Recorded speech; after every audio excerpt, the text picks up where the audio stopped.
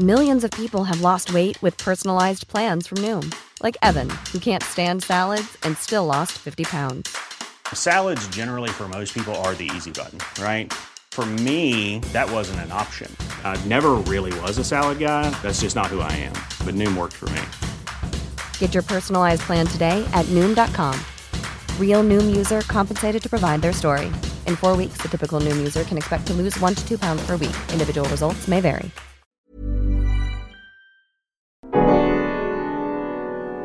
Anders Baring.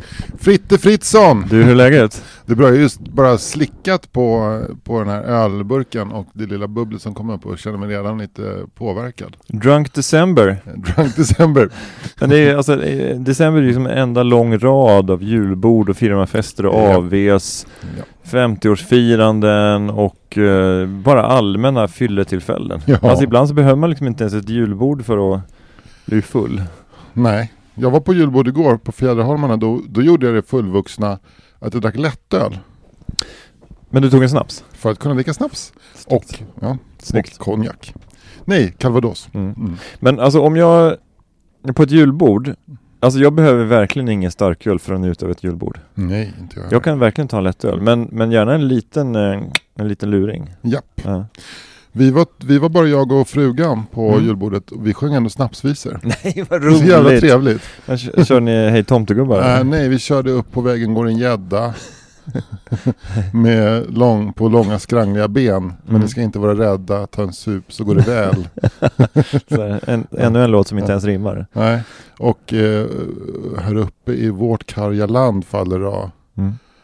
Mognar inte druvan, någonting ovan jord faller då. När uppe i Norden mognar druvan under jorden. Av dess ljuva vätskor njuta vi ibland faller då. Som en ljungeld genom strupen letar sig den svenska supen. Det är drycken i järnbärarland faller då. Den var bra tycker jag. Den är bra, ja. Den är, ska inte säga att den är Sara Lidmansk, men bra nära. Det är Sara Lidman som har skrivit den. Det skulle kunna vara det faktiskt. Du tänker på järnbarn-eposet. Ja, lite. Det var väl den associationen jag fick. Ja. Men, och det är ju på den gamla melodin Vi går över dagstänkta berg. Ja. Som jag väl kan, alltså det är melodi Olof Thunman. Jaha. Text Olof Thunman. Melodi vet jag inte. Jag skulle säga så här, kan inte det vara meloditrad? Jo, men jag tänker kanske att det är meloditrad. Ja. Faktiskt. Ja. Det låter väldigt mycket som typ så här Drottningholmsmusiken. Alltså Roman. Han som skrev Gubben Noah. Det skulle kunna vara det, men jag tror inte att det är det faktiskt. Men vi får återkomma i ämnet helt enkelt. Så jag gissar fel på en grej i Arkivsamtal så jag kommer aldrig säga någonting i en podd mer. Nej, för fan vad du måste släppa det där alltså. Ja, men jag har släppt det. För det finns ju personer som är bra på... Det finns personer som inte får ha fel. Det är typ så här... Fråga Lund-professorer och så. Men du är inte en av dem. Du är ju en humorist. Ja, det är sant. Med hög allmänbildning. Men ändå med en ära av killgissning över det. Det är inte som en del av charmen att du blandade ihop Niklas Strömstedt och... vad fan var du blandade ihop? Bosse och Lasse Strömstedt. Också så att de heter Bosse och Lasse. Ja. det gör det extremt svårt. Men vi kan väl vara transparenta nog och säga att vi för att balansera tidigare dagars alkoholintag så sitter vi också med en 5,9 framför oss. Ja. Och om min mamma hör det här och pappa så kan jag säga att det är lugnt. Det är lugnt. Ikväll så kommer jag gå hem och äta ostbågar och dricka lättöl. Titta på spåret tillsammans med min familj och allt kommer frid och fröjd. Samma här. Bra, då har vi sagt det också. Ja. Men vadå, det här är bara en 5,9? Nej, bara 5,9 sa väl inte? Nej, du fick det låta, det fanns undertext av att du sa 5,9 som man säger 3,5. Nej, det var inte meningen. Men 5,9 är ju ganska starkt för att vara starköl. Jag tänker att 5,5 där någonstans, där brukar 5,2, där brukar det ligga. Ja. Så 5,9 är ju ganska, det är ju en... Och sen har du de här 7,2 och 7,9. Ja. Då börjar det bli riktigt intressant. Ja, det är de. Ja. Där man verkligen känner att här börjar smaka alkohol. Effekten känns nästan narkotisk. Ja, faktiskt. Ja. Men på ett sätt är det härligt. Jag måste säga det att jag tycker att just starköl är den mest narkotiska alkoholdrycken i snabb effekt Och liksom om du är ute efter någon form av så här stryka topparna av vardagen. Så är ingenting så bra som en ganska liten, kall och stark starköl. Och det är farligt det där. Hur man plötsligt kan känna att jag behöver en starköl. För en starköl kan lätt bli flera. Ja. Ja, skål på det. Skål då. Och det är en lejon. Är det här också en Åbro? Ja, just det. Ja, då har vi varit transparenta nog och tala om för folk att vi sitter och småsuper på fredag eftermiddagen. Ja. Vi har fått kritik för det här fredagspoddandet. Därför att podden släpps ju natten mellan söndag och måndag. Och de flesta som lyssnar på det här sitter då på väg till jobbet på någon buss eller någon bilkö. Och har inte alls den här goda fredagskänslan som vi har när vi spelar in. Men så är ju så att säga nästan all medias villkoren är ju det att man ofta spelar in i förväg. Och det är svårt att fånga stämningen i det. Men ska vi istället på något sätt lajva då att så här, det är måndag morgon. Måndag morgon igen, Anders. Ja. Hur var helgen kanske först som man ska... Den var tung, kan jag berätta. Det var alkohol. Det var byta till vinterdäck. Ja. Det var spåra ur framför På spåret. När man kom i otakt med Duo-appen och började få skiten spoilad. Men du spelar med Duo-appen? Jag har slutat med det. Ja. Faktiskt. Därför att jag kollar ofta på min dator. Och pausar då ibland för att det händer någonting i bakgrunden. Jag vill ha 100% koncentration. Men i er familj så är det ingen så här att lägerelds-tv att ni klockan 20 på fredagen nu sätter vi på spåret. Nej. Vad gör ni då istället då? Ja, men då äter vi ofta. Okej, men sen så har vi en dålig planlöst lägenhet för att vårt vardagsrum det är också ett genomgångsrum mellan hallen och köket och ställasrum så att det kan vara så att när det är som mest intressant På spåret så plötsligt så bara rasslar det till och så kommer 7 tonåringar eller 18-åringar som ska passera igenom vardagsrummet. Tyst! Ja. Pappa ser På spåret! Och finns det någonting som låter mer och som tar mer plats än 7 18-åringar som försöker vara diskreta? Oj, förlåt! Och toss. Det skulle möjligtvis vara en 3-åring och en halvtåring som kräver extremt mycket uppmärksamhet. Ja. Ja, och en sambo som också är nästan lika jobbig. Men som sitter och kommenterar då eller? Ja, du var lång, alltså när jag hör det då har jag hört att du var långt kvar till en bra tittning av På spåret. Du pratar 10 år och sånt. Ja, men så är det. Men du får skola in familjen på att verkligen koncentration som gäller här nu. Du får liksom, för dem blir det på något sätt så här helgmålsbön. Men man känner sig alltid så dum när man vill liksom lyssna på radio eller titta på tv helt i tystnad. Ja. För att man framstår som en freak på något sätt. Men och när den andra då sitter och liksom vill småprata lite grann. Alltså det är ju liksom det sociala livet och det är väl trevligt på ett plan. Men så framstår man då som en person som blir som en väldigt otrevlig person. För det där kan ju spegla ganska mycket hur man mår i övrigt också. Att om man när man blir irriterad för att någon stör en mitt under en På spåret eller en spännande vändpunkt i vår tid nu, så då kanske det är något annat. Alltså då är man lite små irriterad ändå. Ja, fast jag blir ju inte så irriterad, men jag skulle ju vilja ha ett lite mera fokuserat radio- och tv-intag än vad jag har idag. Men det är därför som det är så himla skönt att sätta på sig lurarna, gå hemifrån på morgonen och lyssna på en podd eller på P1 och bara helt ostört. Ja. Så man får väl kanske då inse att det är där man får lugn och ro. Men just för att besvara din fråga varför inte På spåret i lägerelds-tv, det är därför att vi väntar tills man vet att nu förutsättningarna är mer maximala för att det inte ska bli störningsmoment. Just det. Det kan ofta vara så att jag till och med borstar tänderna och går och lägger mig i min säng och tittar i sängen. Och då får man ju inte gå ut på sociala medier och få avsnittet spoilat om Josefin Johansson plötsligt bara hurra, jag vann dagens det lönade sig att plugga på Bristol och mamma nej!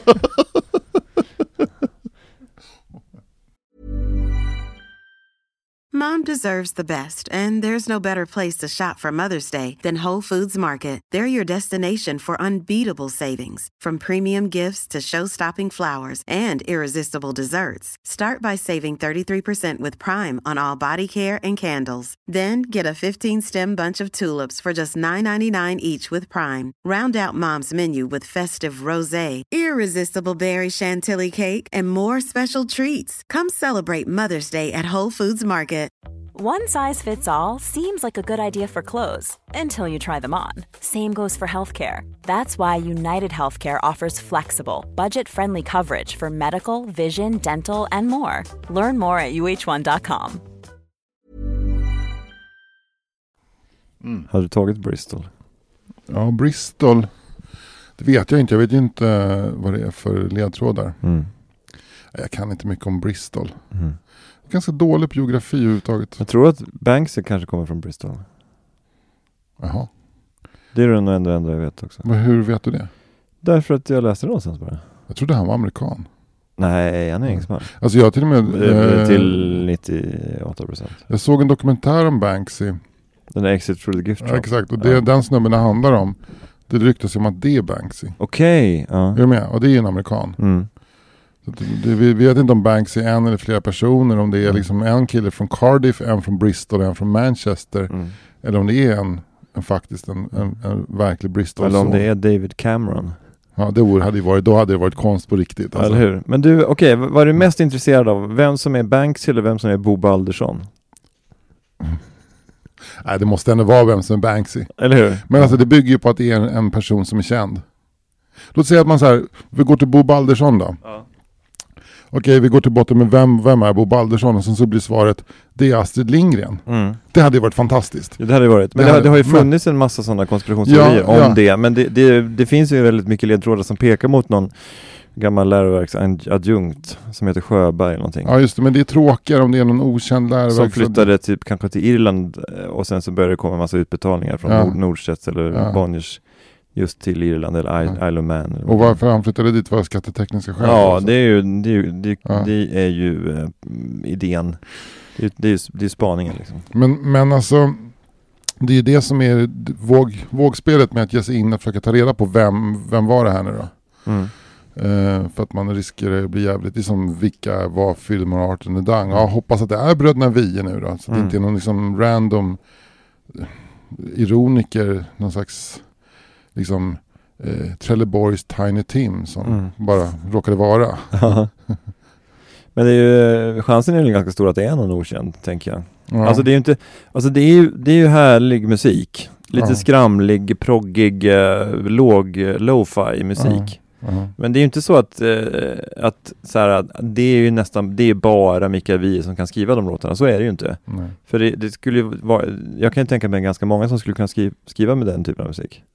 Alltså liksom, det är inte 100 000 kanske i Sverige, men det finns ju ändå 1000 skåningar som skulle kunna göra det. Ja, men alltså hela den här liksom skånska humortraditionen är ju väldigt mycket Fillmore Art and the Dung. Men just Mikael Wiehe är ju inte en av dem som jag tycker är tänkbara. Jag hade liksom inte blivit mindre förvånad. Alltså nu har det ju spekulerats i att det är. Men jag hade blivit på något sätt mindre förvånad om det visade sig att det var Thomas Ledin som var Fillmore Art and the Dung. Men tror du att han skulle kunna sjunga på den skånskan?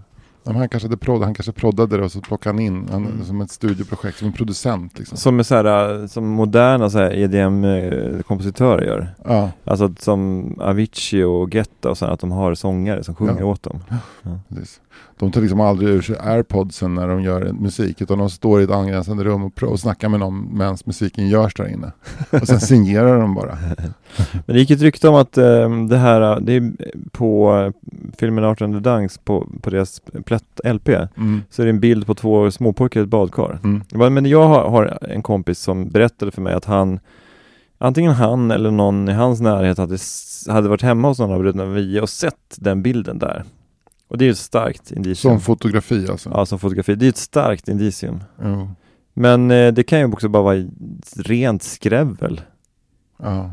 Men han känns ju vederhäftig. Det känns otroligt inte Mikael Wiehe att göra ett sånt projekt. För att Mikael Wiehe inte har den typen av humor. Ja, han andas inte humor överhuvudtaget. Nej, kan man inte säga att han gör. Och en annan grej. Det stämmer att han stod och sålde skivor på Björn Afzelius begravning?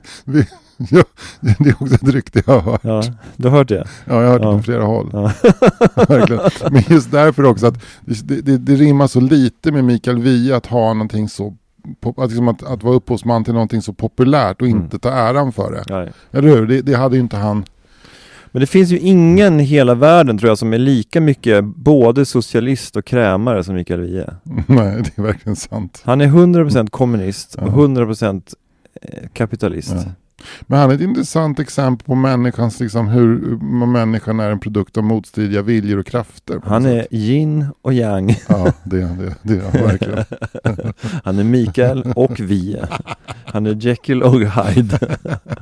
Men jag måste bara återkomma till Banksy, så har jag aldrig varit speciellt förtjust i Banksy. Nej. Tycker att han är enkel? Ja, enkel. kitschig som fan. Men det ligger på något sätt i gatukonstens natur också. Att, alltså man har lite tid på sig, man måste göra ett statement. Och när någon då, Damien Hirst eller någonting, eller vem det nu är, som gör någon slags skiktlas genom en ko som man ställer ut i någon slags kroppsvätska-aktig grej.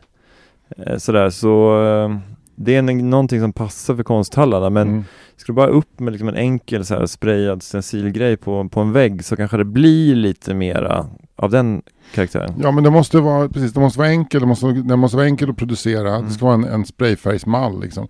Den ska vara lätt kommunikativ, man ska förstå budskapet, vilket gör att den sällan det går, precis Damien Hirst, det krävs liksom en avhandling för att förstå, men den ska också vara god.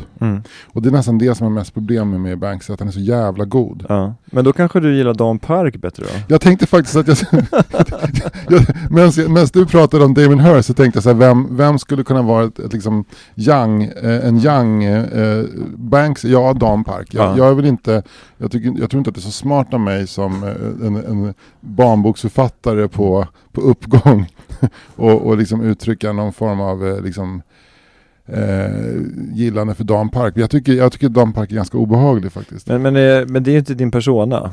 Men det är kanske mer Kringlan. Kringlan kan ju vara en sån som tycker att men han är han så dålig då. Så. Ja, han sågade ju av liksom han offrade hela sin barn-tv-karriär för att kunna liksom offentligt torgföra att Dan Park har en poäng. Ja. Eller snarare att han har en rätt att göra det han gör, tänker jag. Men det är ju men Banksy är extremt på raden alltså. Det är det här senaste verket på Christie's när man klubbar en målning eller en affisch och den strimlas i en dokumentförstörare. Det är så på raden och det är så enkelt och det är så givet att han får jättemycket PR för det liksom. Jag har otroligt svårt för det faktiskt. Ja, det blir dåligt humör av Banks och alla Banks-kramare. Ja, men jag förstår vad du menar, men jag tycker också att det finns någonting, alltså tycker Donald Trump är en bättre konceptkonstnär än Banksy? Ja, men för att vara en konceptkonstnär ska man nog inte ha en ambition att vara en konceptkonstnär. Jo, för sig, men det vet man ju inte. Det kanske är ett konstprojekt som man håller på med. Men jag menar, han väcker fler intressanta tankar genom sin existens än vad Banksy gör. För Banksy, han bara stryker alla medhårs med vad de redan visste att de tyckte. Det är bara som att han går och säger så här, det är helt okej att vara lite kritisk mot den kommersialiserade konstbranschen. Eller det är klart att vi ska ha det här lilla barnet som lyfter i en ballong och det symboliserar på något sätt så här en förlorad barndom eller flyktingbarn eller liksom. Ja, alltså jag tycker kanske att, jag förstår vad du menar, men jag tycker kanske att han har lite fler lager ändå. Jag tycker inte att han är liksom komplex, det tycker jag inte. Men det här Christie's-verket, alltså det är inte bara att det här verket börjar liksom shredda sig själv. Utan det är också, jag tänker att det är en ganska lång process att bygga ett konstverk som helt plötsligt på en given signal börjar strimla sig själv. Ibland så, alltså på samma sätt som man kan imponeras av Philip von Schantz som har målat så här typ 16 000 lingon i en skål, och man tycker men det här är imponerande för att han har målat varje lingon. Grafikens hus. Ja, exakt. Varje lingon ser fan ut som ett lingon. Och då det är liksom så här, hatten av för Philip von Schantz. På samma sätt kan jag ju tycka att konstnärer som gör konceptkonst som som kräver en lång förberedelsetid och liksom så här, att bygga en liksom avancerad apparat, det är också värt att lyfta på hatten på. Så det är inte bara det något då tomma så här statementet att konstvärlden är godtycklig och töntig. Nej, men det är någonting mer, jag håller med dig, det är verkligen fantastiskt lovvärt, men reaktionen, man blir spyfärdig av reaktionen på det här, att alla bara unisont applåderar och dess liksom varför bara liksom. Men jag tyckte bara en sån enkel grej som att den filmen Exit through the gift shop, alltså den dubbeltydigheten där i vad som är vad i den filmen, det tyckte jag var ett jättebra verk för att det var svårt tydbart tyckte jag. Men jag tycker Banksy blir intressant när man börjar ifrågasätta honom, men jag tycker att jag är en intressantare Banksy-tolkare. Jag som går runt och blir på dåligt humör när jag hör talas om Banksy, är en intressantare del av verket Banksy än de som bara snabbt som fan bestämmer sig att det här var väldigt bra, det som hände på Christie's. Alltså, är du med? Ja, men det du vill säga är att när Banksy blir bra först när någon börjar ifrågasätta honom, det vill säga när jag ifrågasätter Banksy, då blir han bra på riktigt. Alltså Banksy behöver någon person för att liksom lyfta till en Rembrandt-nivå. Den personen, det är jag. Ofta är jag. Ofta när medioker konst möter mig så blir det bra. Ja. Du kan gå fram till någon så här hötorgsmålare. Du kan gå fram till någon så här tecknare som tecknar så här barn på Ramblan. Ja. Och sen kan du göra någonting med den processen liksom, och berätta hur ful den här barnteckningen är och liksom hur olikt det här halvkarikatyren av det här barnet är. Och så liksom lyfts verket upp till en helt annan nivå. Ja, men du kan ta ett enklare exempel. Till exempel julkalendern Julkul med Staffan och Bengt. Kanske du satt och kollade på. Ja, men det gjorde jag säkert. Ja, tyckte att det var helt okej. Skulle suttit med mig och kollat. Ja, som jag älskade det. Och skrattade och skrek och såg nyanserna. Och såg också hur Bengt ständigt kämpade mot en galopperande behov av att springa ut och röka en cigg. Men Bengt hade en jävla rökaura. Ja, han hade rök- och alkoholaura. Men jag tänkte nästan ännu mer rökaura än alkoholaura. Ja, verkligen. Jag tycker Staffan Ling har mer alkoholaura, tycker jag. Ja. En nikotinaura. Alltså jag tycker, det känns nästan nedlagt att säga, men vet du vad jag tycker Staffan Ling har för aura? Nej. Viagra-aura. Ja, det har han faktiskt. En Viagra-kille. Och det där vet vi ingenting om, men du har ju helt rätt. Men Staffan Ling kan också vara en sån där kille som både är marxist och kapitalist i en person, känns det som. Okej, Oldsberg, alkohol eller Viagra-aura? Alkohol. Ja, och Viagra. Men jag menar så här, jag tycker att har man alkohol och Viagra, då är det för att man har supit bort, då är det vinballe. Men jag menar Staffan Lings tycker jag känns mer som en kille som är impotent och behöver Viagra. Eller kanske snarare är nyfiken på det ur ett liksom, nästan naturvetenskapligt perspektiv, plus att han har en jävla sexdrive. Där har vi ett jävla bra poddavsnitt. Staffan Ling, nyfiken på Viagra. Lever han Staffan Ling fortfarande? Jag tror han gör det. Men jag tror Bengt är avliden, va? Bengt hade varit 100 tror jag om han levde. Bengt Andersson eller? Ja, Bengt Andersson. Gammal lokförare. Som gammal lokförare Gon Umeå TV typ, eller? Japp. Ja. Det fanns ett fantastiskt inslag, eller segment i Staffan och Bengts program Sant och sånt som gick när vi var små. Så när de testade, det var ett naturvetenskapligt program med humor. Men det kanske var den tidens Anders och Måns? Ja, det var det verkligen. Men när de skulle testa en alkoholmätare och Bengt var tvungen att dricka för att det skulle ge utslag. Det kunde man göra i barnprogrammen den tiden. Ja, och just att Staffan så här, säger till honom, du behöver inte dricka mer nu, det räcker. Och en annan gång så ska de testa.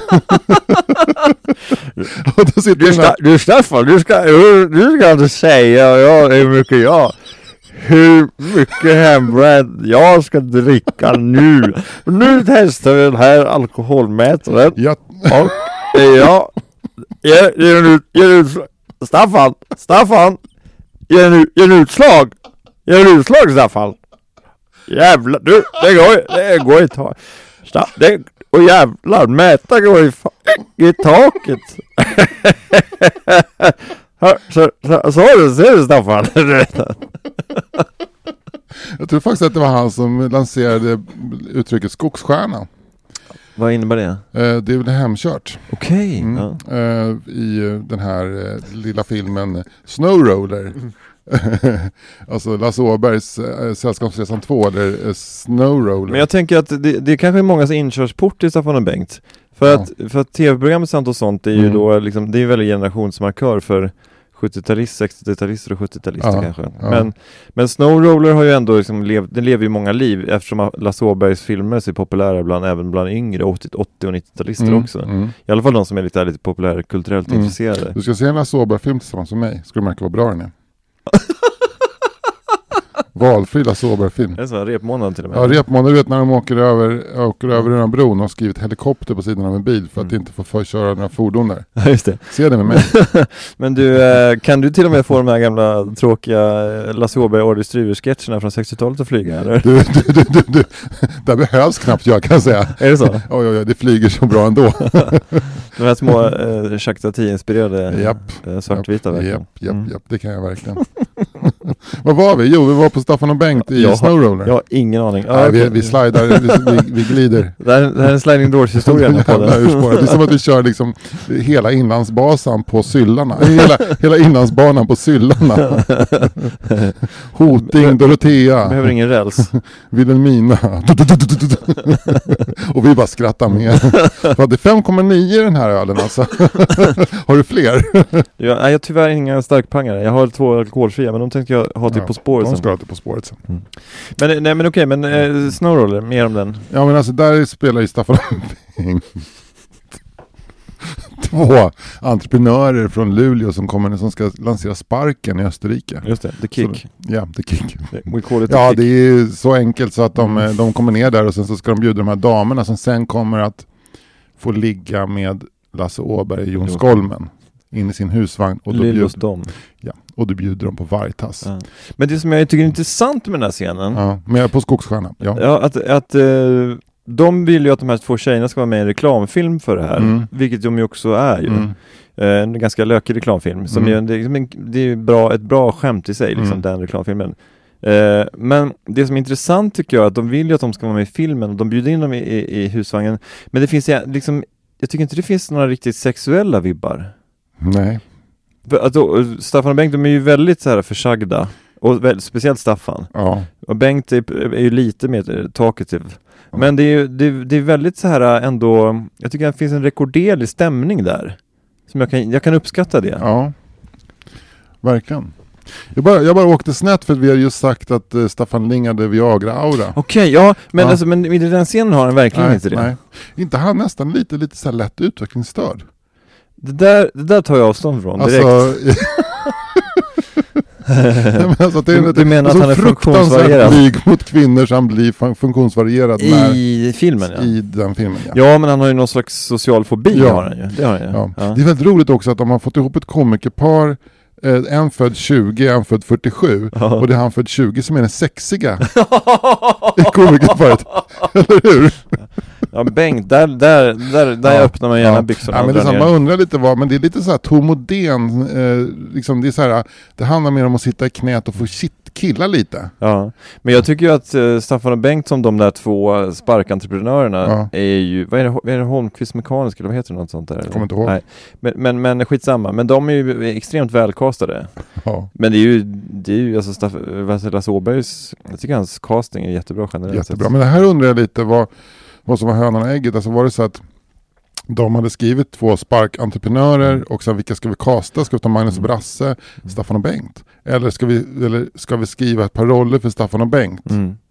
Vad var hönan och vad var ägget där? Ja, men det är en väldigt bra fråga faktiskt.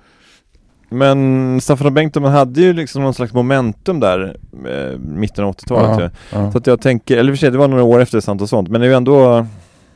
Sen dog ju hela Staffan Ling tog en jätterisk, tycker jag, i sin karriär när han valde att spela huvudrollen i den surrealistiska stumfilmen Gem-utredningen. Eller hur? Som skulle gissla den svenska byråkratin. Men, du har sett den, va? Nej, det har jag absolut inte gjort. Har du inte sett Gem? Jag har sett den 2 gånger. Det är klart du har. Men det är roligt. Men jag antar att du var ironisk att han tog en stor risk i med det. Nej men alltså den var så jävla mörk.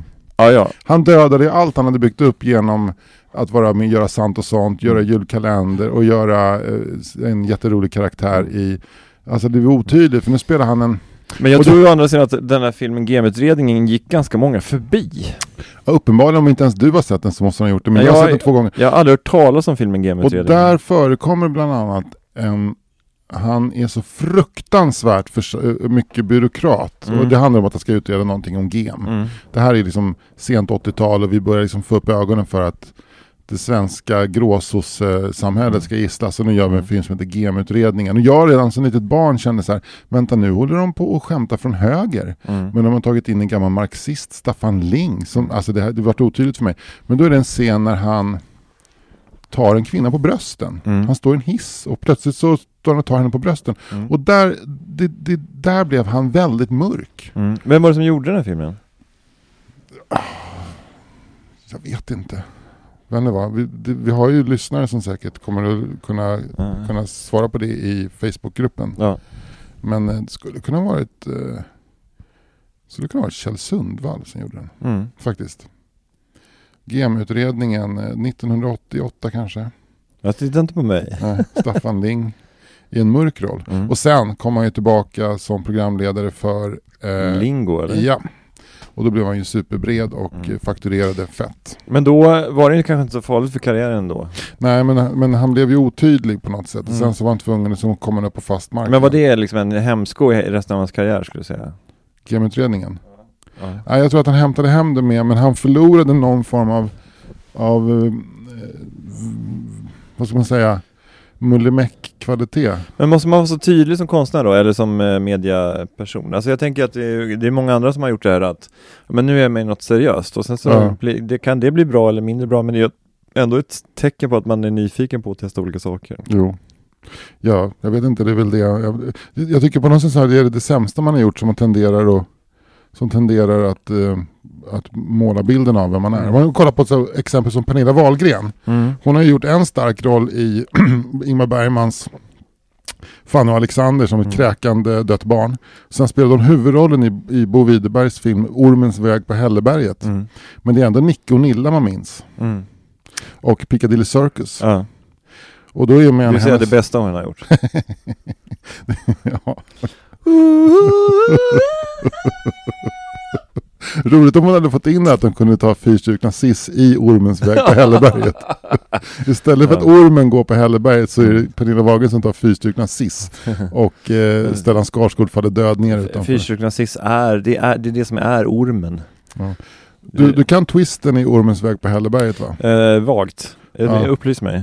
Jo, men det är ju så att storbonden det är lite som en ond man.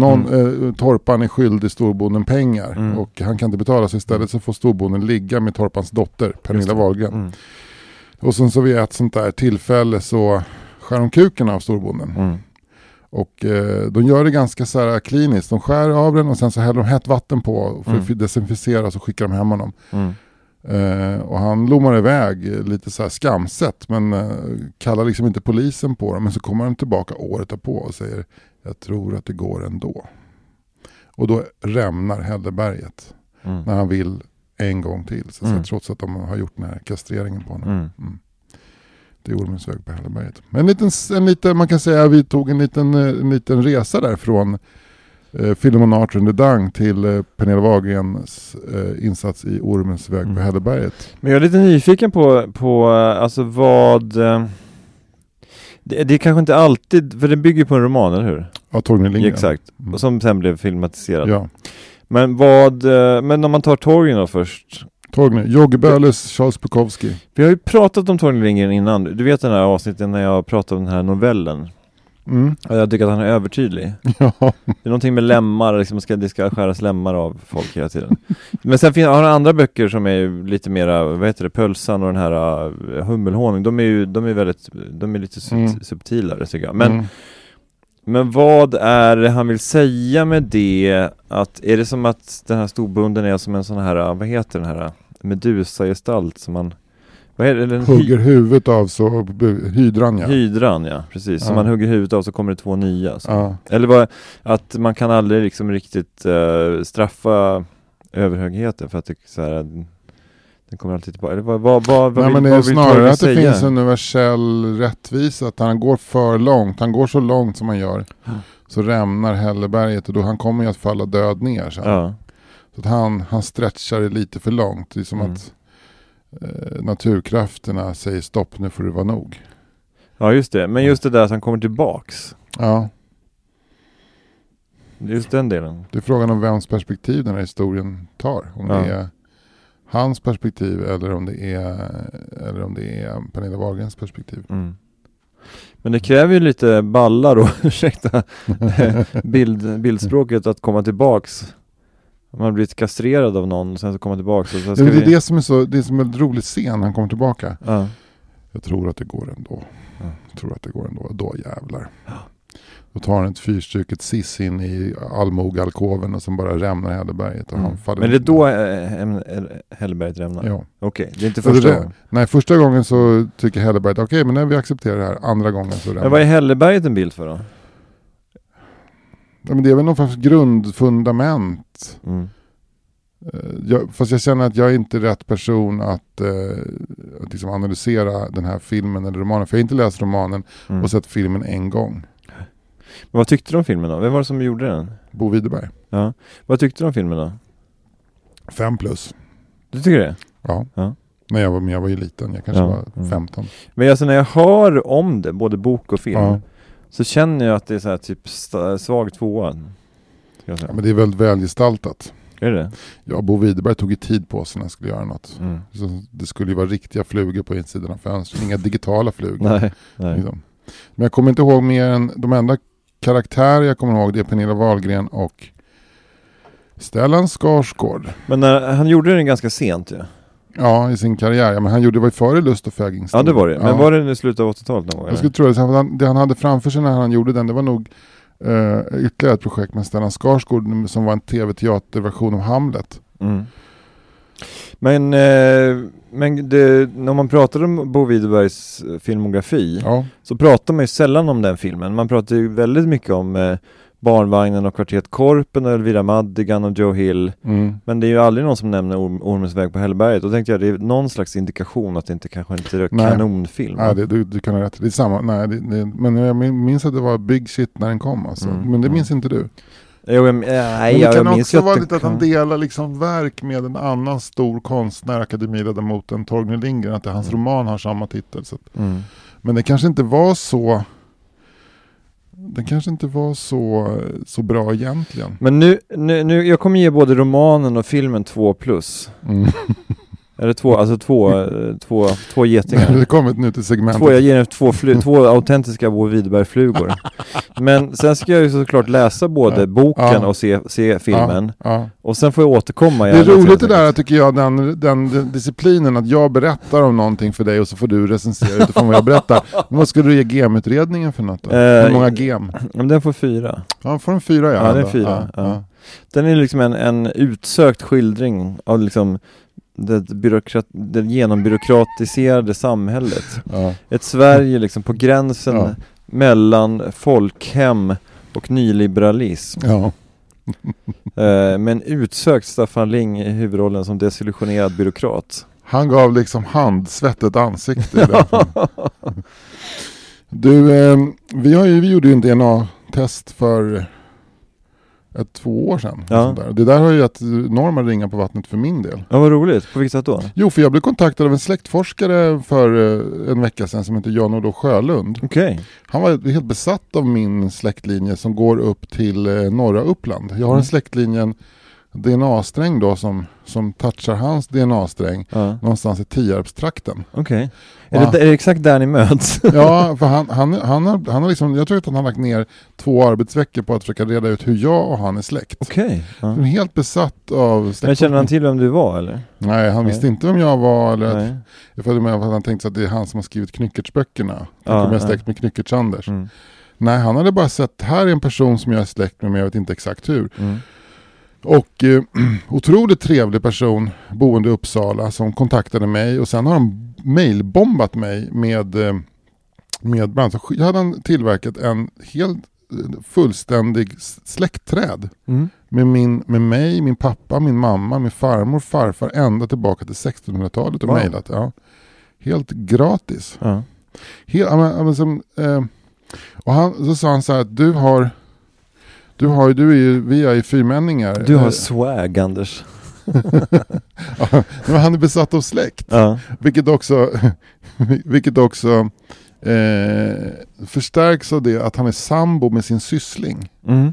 Så att det finns en annan person som i den här släktkedjan som jag också är släkt med, och det är Jan-Olofs sambo / syssling. Så att han har liksom han tycker att det är liksom häftigt att vara så häftigt att vara släkt. Ja, så att han vill ha sex med dem också. Ja, det är ganska... För det var ganska så här, fan, kan man verkligen vara ihop med sin syssling?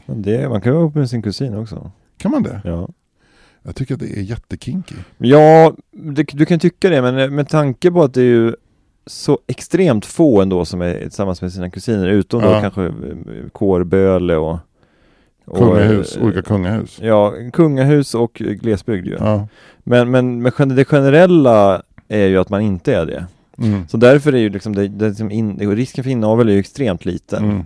Så det är inte, så vitt jag vet, och nu killar jag lite grann igen, så det är ju inte alls förbjudet att skaffa barn med sin kusin i Sverige. Nej. Och än mindre med sin syssling. Men jag förstår, det finns ju någonting som är lite konstigt med det ändå. Ja, för mina ögon så är den här personen så besatt av just släktforskning så att för honom så förstärker det attraktionen att de också har släktband. Att de har gemensamma anfäder, så att de kan liksom, när de släktforskar så kommer de att komma till en gemensam punkt där de två sammansmälter i en person bakåt så att säga. Och att de med tomhet ser mot på framtiden när deras släktgrenar mer och mer kommer att gå isär liksom. Fast det är ju, om de har gemensamma barn så kommer de ju liksom, deras gemensamma DNA fortsätta i all evighet på något sätt. Precis, men nu är han så pass mycket äldre. Jag tror att de är ganska nyligen blivna sambos. Okej. Och han är någonstans i 70-årsåldern och hon är någonstans i 50-årsåldern. Om han är född 47 och hon är född 67. Ja, men det är släktforskare man ska bli. Man ska träffa yngre damer alltså uppenbarligen. Ja, verkligen. Verkligen. Men sen upptäckte jag en annan grej också. Det slog mig. Och det är hur ointressant det är. Med släktforskning? Ja. Men var det inte lite kittlande när du fick reda på att du var så här typ 2% ghanes? Jo, det var jävligt nigerian. Ja. Det var ju fantastiskt, men det är en DNA-topsning. Men jag är jätteointresserad av att Jonasson i Jädraås församling född 1695 är släkt med mig rakt nedstigande led. För det säger mig ingenting. Det är bara ett namn och en socken. Och jag vet ju så mycket som att man påverkas ju ingenting av vad ens farfar växte upp. Nej. Om det inte var en kung. Liksom. Men jag kan tycka att det finns lite grann samma svindel som man får när den här kosmiska svindeln som man kan få. Antingen, alltså när man funderar på över universums oändlighet eller sådana stora frågor. Att det finns någonting där med när man tänker tillbaks på att man härstammar från 1600-talet. Men det är ju inte direkt, stannar ju inte där, utan liksom det kommer fortsätter ju liksom ända bak till där liksom när något djur då liksom började utvecklas någonting som så småningom blev någon slags apa som så småningom blev någon slags människa. Där har du ju också en intressant brytpunkt när gick det här från att vara en apa till en människa. Det är ju liksom ett glissando. Det är inte så att den här halvapan fick en människa, utan det har ju varit ett glissando. Jag tror att det var någonstans liksom när apan för liksom en dag bara nästan bara, fan, nu måste jag fan ha kaffe alltså. Verkligen. Du Anders, vi har pratat jättelänge nu. Har vi ska runda av. Jag drack precis upp min sista slurk 5,9 här. Perfekt. Så extremt väl. Men kanske kan göra så när vi spelar in podd. Att vi sitter med varsin starköl och så när starkölen är slut då bara så här, då stänger vi av. Oavsett om vi är mitt i en mening. Jätteroligt. Men du, har du någonting du vill plugga? Vi ska ju göra uppesittarkväll, du och jag. Just det. Och den behöver vi inte annonsera när den är, för vi kommer inte ha någon publik i år. Nej, men den kommer släppas, kan jag säga.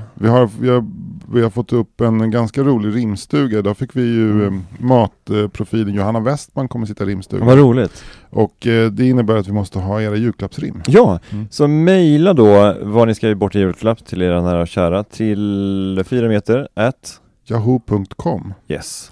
Eller så kan ni gå in på vår Facebook-sida 4 meter och där Ja. kan ni också kontakta oss i meddelanden och så säg vad ni vill ge bort i julklapp och så rimmar vi på det helt enkelt. Ja. Och med det sagt så ha en trevlig arbetsvecka då. Hej hej! Hej!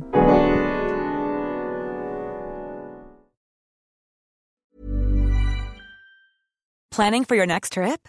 Elevate your travel style with Quince. Quince has all the jet-setting essentials you'll want for your next getaway, like European linen, premium luggage options, buttery soft Italian leather bags, and so much more. And is all priced at 50 to 80% less than similar brands.